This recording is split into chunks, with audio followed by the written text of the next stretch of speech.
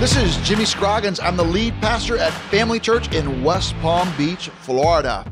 In this current COVID reality, we're focusing on all the ways that we can stay flexible, adaptable, and agile so that we can impact our rapidly changing world for the sake of the gospel. We're all in this together. We're all learning from each other. We are church for the rest of us.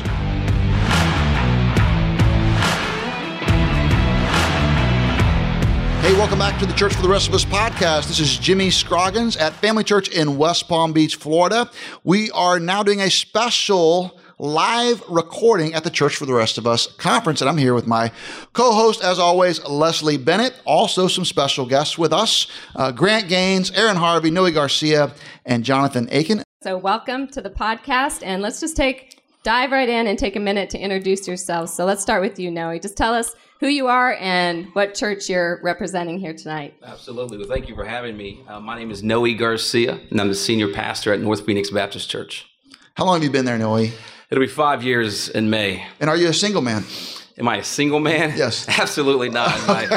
My beautiful wife is back there, and that's how you know I'm a righteous man, because I'm married way out of my league. There you go. So, yeah. Like every good man at the table. Right. How about you, Aaron? That's awesome. Hey, my name's Aaron Harvey, senior pastor of Hy-Vee Baptist Church in Louisville, Kentucky. All right. I'm John Aiken. I work for the North American Mission Board and interim pastor at First Baptist Church of Naples, Florida. Now, First Baptist Church of Naples, Florida, has there been any controversy or anything happening? A little bit. Yeah. Okay, I didn't know. I'm Grant Gaines, senior pastor of Bel Air Baptist Church in Murfreesboro, Tennessee.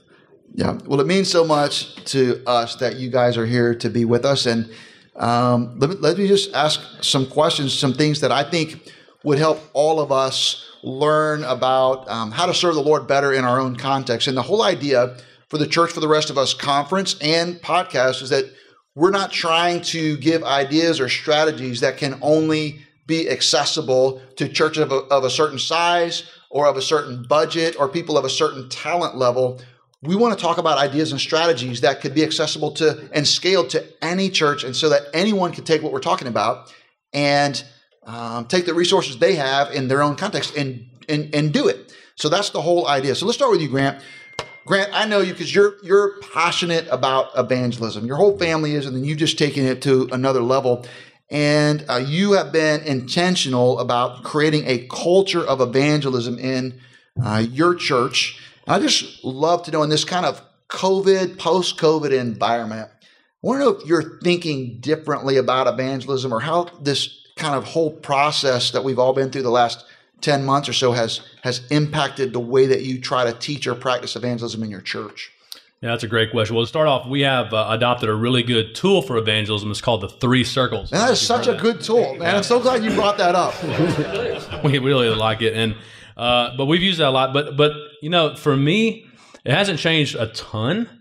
I think the kicker for me, what really the switch that flipped in my mind and my heart for me in my own personal life when it comes to personal evangelism was when I committed that I was going to try, with God's help, to share the gospel with a lost person at least once a week outside kind of the pulpit preaching ministry situation. And so for me, part of what I want to do in creating a culture of evangelism in my church is to see how many more people can I recruit to do the same thing. And I think you can do that. You know, we've been trying to do that during the pandemic as well. And one of the things we do to train our people to share the gospel that way is not only how to reach their oikos, their household, their sphere of influence, but also we'll do door-to-door evangelism. Now that has changed a little bit during the pandemic. Okay. But yeah.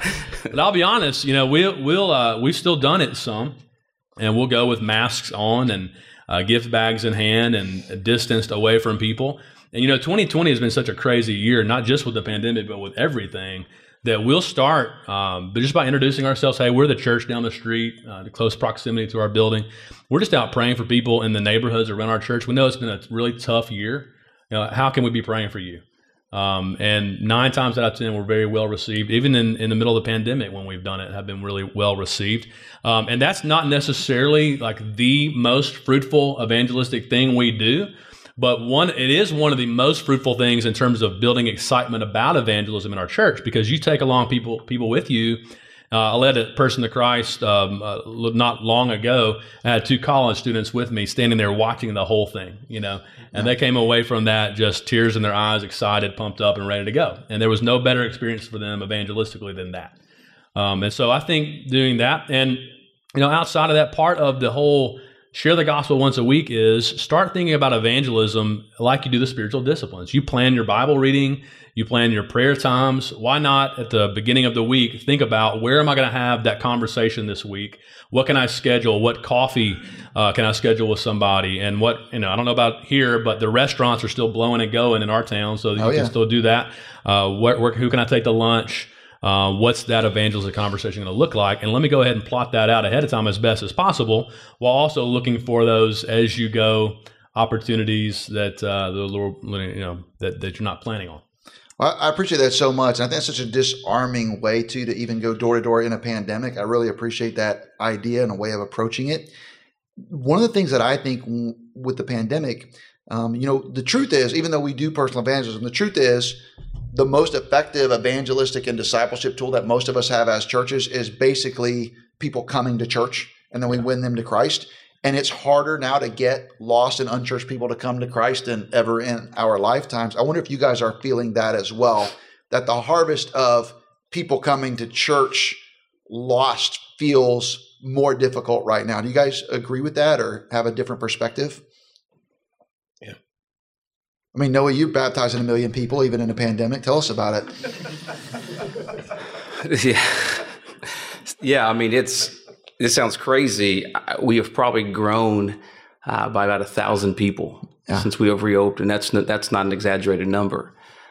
We have seen about 100 people saved in the last 5 weeks.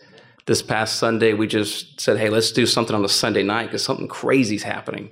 And we baptized 29 people. Mm-hmm. And here's the thing I keep telling my staff, it's amazing to me how many Christians are freaking out about because our world's in chaos. Our world's been in chaos since Genesis chapter 3. Mm-hmm. And to me, it's like, what are y'all tripping about? Yeah. He's still on his throne. There's still so much power. Yeah. And everyone's freaking out like, oh no, how are we going to reach people? Yeah. The same way God's been doing it. Yeah. And so his power for us in our church and our mentality hasn't changed. The only reason why we care about the lost is because he cares about the lost. And so we've had to find new ways, but we've kept the same desperation. And so we've seen, COVID's been good to us. So. Sounds like it, man. Noah's session is tomorrow at 9 o'clock. Exactly. I love that. And I love how we're reaching new people during this time. And Aaron, you guys are doing something unique. You're actually going to plant a campus pretty soon. So can you tell us a little bit about what's been happening there? Yeah. So obviously, it's no surprise that Louisville during this past year, especially in the summer, was just really epicenter of a lot of chaos, a lot of disruption, and just became really the focus nationally with a lot of the conversation that was happening. And man, we were seeing a lot of people trying to come to the forefront with answers, and a lot of interviews. It's amazing. Pastors were interviewed from particular sections of our city, and man, I'm telling you, it wasn't like I was like, where's Jesus in all of this? Like, how are people coming to know Jesus? Who is going to walk into those hard places and bring the authentic, true gospel? And it was just heartbreaking to watch a lot of things unfold. But just in the midst of that, the Lord began to just stir my heart and to really be able to say, like, what are you going to do? How are you going to impact your own city? You talk about the nations, which we're all about, and we're in church planning all over the place. But how are you going to multiply? How are you going to do it even in the midst of, most people would say, tough circumstances? I began to pray, and I just knew that as a church planner myself, I knew I needed to allow the Lord to raise up the right man, and just knew that God was going to provide, and He did. He provided in our own church. A guy named Scott Long. We just had a God moment, a conversation in a car on our way to lunch, and it was just confirming, and knew that without a doubt we had to be obedient to the Lord. And man, it has just created a tremendous just peace and momentum in our church, that our vision, as Noah has talked about, vision hasn't changed, man. Mm-hmm. We're talking about lead people to Jesus and take steps of faith to do that. And so fulfillment of our vision. And the response has been unbelievable, and just the way people are pursuing the Lord Jesus. So it has been a great just honoring of the Lord through our church. I love that. Yeah. And I'm so grateful too, because you guys are taking something tangible and you're trying to do something to address like a lot of the tension in Louisville has been, in our nation has been centered around ethnicity and race. And you guys are going right at it with a Gospel of Acts, Book of Acts based strategy that has been successful in a lot of chaotic political, economic environments. And boy, I just love that about what you're doing there. And I think it's so powerful. I'll take that encouragement. I appreciate it, bro. So when it gets really rough, I'm going to call on you. So ring me up. Well, we already sent you our best. So we already sent you Daniel Scroggins. Well, so he is. Sure. Listen, that young man. No one has more of a missionary calling. This guy. I mean, he is unbelievable, and he's been such a blessing to our church. Well, you're discipling him, and I appreciate that so much. And Noe, you too lead. You've helped your church really move and lean hard into a multicultural approach, and God's used your leadership to kind of change some things there for your church. And I wonder if you would speak. You talked about doing some new things during this season. I wonder if you just speak to that and how that's going. Yeah, absolutely. We probably have the last time when I got to the church. I think it was 99% Caucasian, and myself and the janitor were the only minorities on staff. And it's kind of, you kind of look and laugh. I'm like, that's typical Southern Baptist church, right? It makes sense.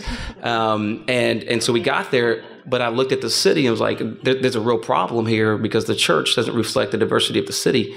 And so we just began to take measures to really an equal playing field. And so here's what we did. Is this the question you're asking? To be sure I'm going on the right track here. Keep going. You're good. Okay. So here's what we did. We just wanted to give the picture of anybody and everybody can lead. I think sometimes the church gave the community only half the gospel, and typically it looked like we're going to serve the least of these, and then we'll see you next year to serve you again. And typically our pictures were Caucasians serving minorities in some sense. And so I helped our church to understand. It was pure-hearted, but I helped them to understand, like, hey, we're sharing a narrative that only these people get served, only these people lead, but we're not sharing the entirety of the gospel, what the gospel does. And so we began to treat everybody like there's somebody, equal playing field. And lo and behold, what an idea! Yeah, and man, I'm telling you, it's exploded. We probably have 82 different languages represented now. We have a Swahili service at a 10:30 hour. We have a Swahili service. We have a Spanish service. We have a traditional service. We have contemporary service. And so it's been really, really neat to see whoever God brings. We're going to treat them like they're somebody, invest, build them up, and disciple. We don't only disciple those that we think can benefit our church financially or publicly. We disciple those who are made in the image of God, and that's every person who walks in those doors. Amen, man. What a great word. And let's see. I know that John here has a really unique season of ministry in his life right now. He sure does. Yeah, interim pastor at First Baptist Church Naples. So, John, what's it like to lead in a season like a pandemic plus an interim season? So you have some unique challenges. We'd love to hear from you. Yeah. So the church that I kind of came into was a divided church and a lot of tension, and then you add pandemic on top of that. And, honestly, I think what we heard from each of the guys so far is that any difficult season, you can see it as a challenge or you can see it as an opportunity. And so we saw it as an opportunity for us to help get the church healthy, to be what the church is supposed to be. And really, there's nothing magic about this or new. It was going back to what is ministry. It's people, it's relational. Even if you can't during lockdown be in the room with somebody, you can be on the phone. And so we just like literally in the church, like a lot of First Baptist churches has a bloated membership, but we called everybody. You mean in terms of the roles? The database. Yes, the roles, not the people. Yeah, yes. Although that could be said of a lot of Baptist churches as well. No COVID problems. No comment. COVID problems. But so we just we called everybody, and one of the things that I kept for me as the interim pastor, and then for the pastoral staff, the other pastors, was just what I was preaching to them is just you're at a trust deficit with your people. We've got to get into a trust. We've got to be able to build trust. The way you do that is just slowly, relationally, having these phone calls, these meetings, doing things that build trust. And, we've seen that happen. So it's just ministry is about people and just pouring your your time into people and not so much into programs or strategies. All those things are good, but at the end of the day, we've got to invest in people, and so that's so been well really helpful said. for us. So well said about the necessity of building trust in order to make changes and move a church forward. And Grant, I know you've been at your church for Year and a half. And it's a legacy church with a lot of great days behind it. And we believe a lot of great days looking forward. But you're having to grapple with some of that. So I wonder if you'd comment on the necessity and how, maybe challenges or ways that you're trying to build trust to build the fellowship so you can lead the church to do what you think God would have it do. Yeah.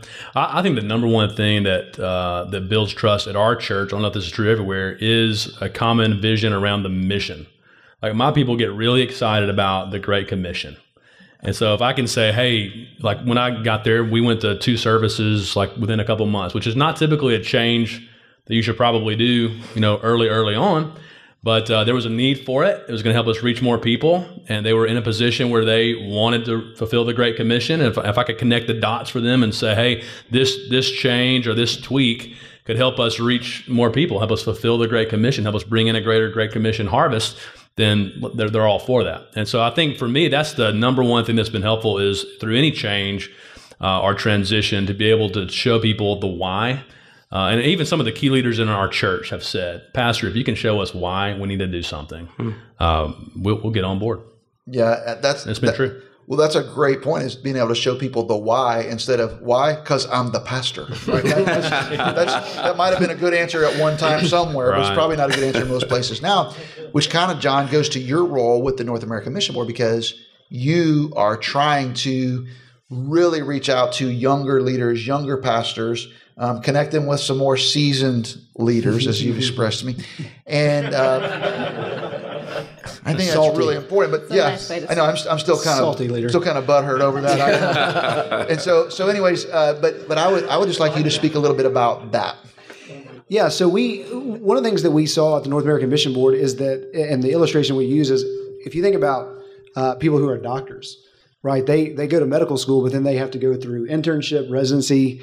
For whatever reason, that's not necessarily the case to be a pastor. You can go, you don't even have to get a seminary degree, or you can get a seminary degree where you just kind of, not all the time, but you can become, knowledge puffs up. You can become puffed up, know a lot of stuff, and then you go out to First Baptist, wherever, and you really don't have any tools outside. You have theology, you may be able to preach some, but you don't have tools to actually like shepherd and lead and disciple and those kinds of things. And so we just kind of said, hey, if it makes sense for a doctor that he doesn't graduate from medical school and then start surgery the next day, like he has to go through where he's being coached and he's being evaluated, that would be really helpful. And we knew a lot of young pastors who did have those kinds of experiences. So I was at Highview. I had you and Kevin pouring into me, giving me opportunity to succeed, opportunity to fail, and then come along and say, okay, why did that fail? And evaluating that.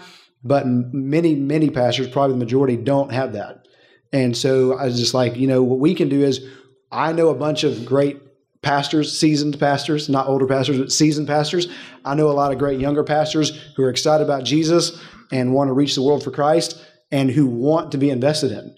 And so if we can kind of play matchmaker and get these folks together, then it might really be helpful for the kingdom. And so that's what we've been trying to do. And we've seen, God has really done a great work. And then it was just providential, obviously, that we started that 2-3 months before COVID.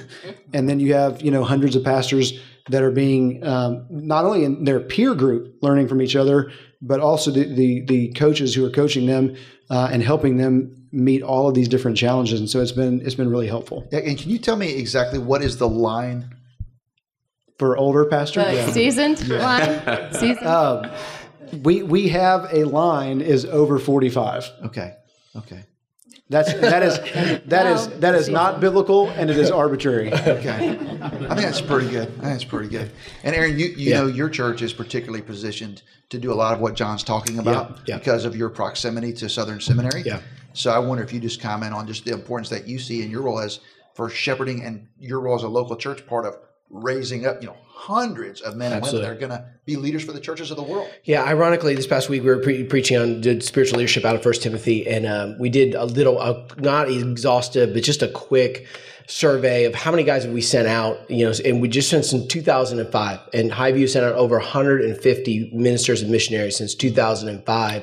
And, the legacy of Highview being, there with the resource of Southern Seminary, it's a privilege. It's a challenge. I love it. It's one of the favorite things I get to do is to really, in a lot of ways, help young men discover that call that God's placed upon them and to prepare them for what they're going to encounter. And we do this in several different ways. But the biggest one we have, we just call Brown Bag Monday. I mean, dudes bring their own lunch and we gather them together. And that's open to any guy in our church who is feeling a call to ministry. And so they get to rub shoulders with our entire staff, whether you're an intern to, executive staff.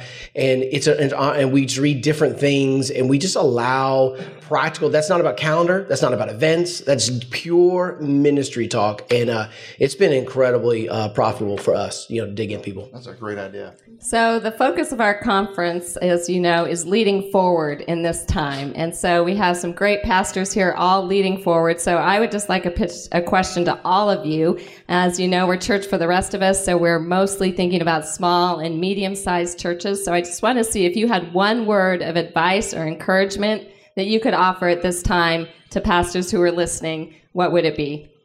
Start with Noe. He always gets to go first. Yeah, I appreciate that, man. Gosh, I would just, I've been trying to tell myself it's a very challenging time. There's highs and lows for sure.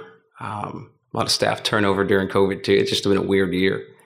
But I think for myself personally, all throughout church history and throughout the scripture, anytime the church is pressed, the kingdom is expanded. Mm-hmm. And so it's just a great reminder that God's always going to build his church. It may not look like we think it's going to look like, but as ministers of the gospel of Jesus Christ, we can guarantee that as ministers, we don't fight for victory, we fight to victory. It's already done. And so we can walk in confidence in that. So that's good. Yeah. For me, I think I'd give advice and encouragement. First one is that we've got to stop quarreling. And the biggest one is, we had talking to our executive, Blake Hodges, who's here with us. We've been walking through 1 Timothy 3, just walking through personally, just like some requirements for leadership. And he brought up I've been quarreling with everybody in my heart. Mm-hmm. And I just realized, dude, my Twitter feed as I'm scrolling through, I've been quarreling with every person in my heart, and which leads into arrogance in my own heart because I've never lost an argument in my mind. So I'm perfect, 100% undefeated, And but I just realized, man, I got to stop quarreling. I didn't realize I may not be responding, and I may not be creating a public fight, but in my heart, mm-hmm. I've been creating a ton of conflict, mm-hmm. and I didn't stop being angry. The Lord just really just on me about that. And the second one, man, I just reading some testimonies of some great men of God, and several times they've had encounters with the Lord where the Lord was just showering his love upon them. And they literally were like, stop, I can't take anymore. And I was like, I want to get to that place. Mm-hmm. I want to get to the place where I'm so falling in love with Jesus. I'm like, Lord, I can't take anymore. This too much. And I just I just say, guys, fall in love with Jesus and just allow him just to meet you where you are and love you. Thank you, Aaron. John? Yeah, so I would do an advice and encouragement as well. So the advice, and so this is one of the things I've given my staff at First Baptist Naples, and that it's true if you're going through a difficult season in the church. It's also true, pandemic and just the challenges that we're facing as a country, as a convention of churches, is, like I said, it goes back to people. The challenge in ministry for many of us, once we do hit some difficult seasons, is to become cynical and to start viewing people as enemies, mm-hmm. And not as sheep that we're called to shepherd. Mm-hmm. And so love people, don't see them as enemies, don't get cynical, don't see them as somebody who's against you, mm-hmm. But somebody that God's put you there to lead them, right? And I always when I think about shepherding, it's like Moses was a shepherd and it took him 40 years to get them from... And he didn't even get to go. He didn't even get to finish. So, they did get there eventually, though. And God got the glory. And so that's the other thing I would say too, is just as an encouragement is, and we just to piggyback off what Noe said, that I preached through Daniel this fall just because of knew what we were facing as a country, election, pandemic, all this stuff, and it's like Daniel chapter 2. is this rock, this tiny rock that knocks down all the other kingdoms of the earth and then begins to grow and forms this mountain that fills the whole earth. And so that tiny rock looks insignificant, and it doesn't look like it's impactful, but it really is. And that's the kingdom of God that's expanding, and that's what you get to be a part of. And so even if you can't see the growth, it's happening and you get to be part of it. And so be excited about that, because Jesus is going to establish his kingdom on earth. That's very good news. All right. Thank you, John. And Grant? I think one of the things God's been teaching me, I guess is my encouragement, is with all the challenges of the past year, the very public, racial, political, pandemic challenges, I think the public witness of the church is being tested right now. Mm-hmm. And so I don't know about you guys, but like my lost neighbors, have been watching us like a hawk to see how we're going to respond to this. My lost, old high school Facebook friends are going to be watching how I'm handling the politics and how I'm handling the racial issues. And I think this is a time for Christians to say, hey, we've got a unique standard of truth here. That's right. That honestly, if you're holding to it and you're applying it consistently across the board, across the aisle in all of these situations, is going to make it really hard for people to pigeonhole you and kind of corner you into a slot, because they couldn't do that with Jesus either. That's right. And it's going to be refreshing, I think, for your lost friends and lost neighbors when they see, oh, this is unique. This is not what I thought Christians, the way they would respond to these things. Yeah, well, I so appreciate all the wisdom that you guys are willing to share. Thank you for joining us on the Church for the Rest of Us podcast today. Thank you to our live audience. Thank you guys for being a part of this tonight. It means a whole lot to all of us. And we're looking forward to the rest of the Church for the Rest of Us conference tomorrow. And if you're one of our listeners and there's any way that we can help you, we'd love for you to reach out to us on email, reach out to us on social media, connect with us, because we'll do anything we can to help you and your church do the best you can with the resources you have in your church right now, because that's what God is calling every single one of us to do. This is Leslie Bennett, Jimmy Scroggins, Grant Gaines, Aaron Harvey, Noe Garcia, and John Aiken. This is Church for the Rest of Us. Thank you so much for joining us on today's podcast. I'd love for you to follow me on Twitter at Jimmy Scroggins, or check out familychurchnetwork.com to chime in on our blog. We want to hear what you're doing so that we can all learn from each other. We're in this together. We are Church for the Rest of Us. Until next time, this is Jimmy Scroggins, staying flexible, adaptable, and agile, all for the sake of the gospel.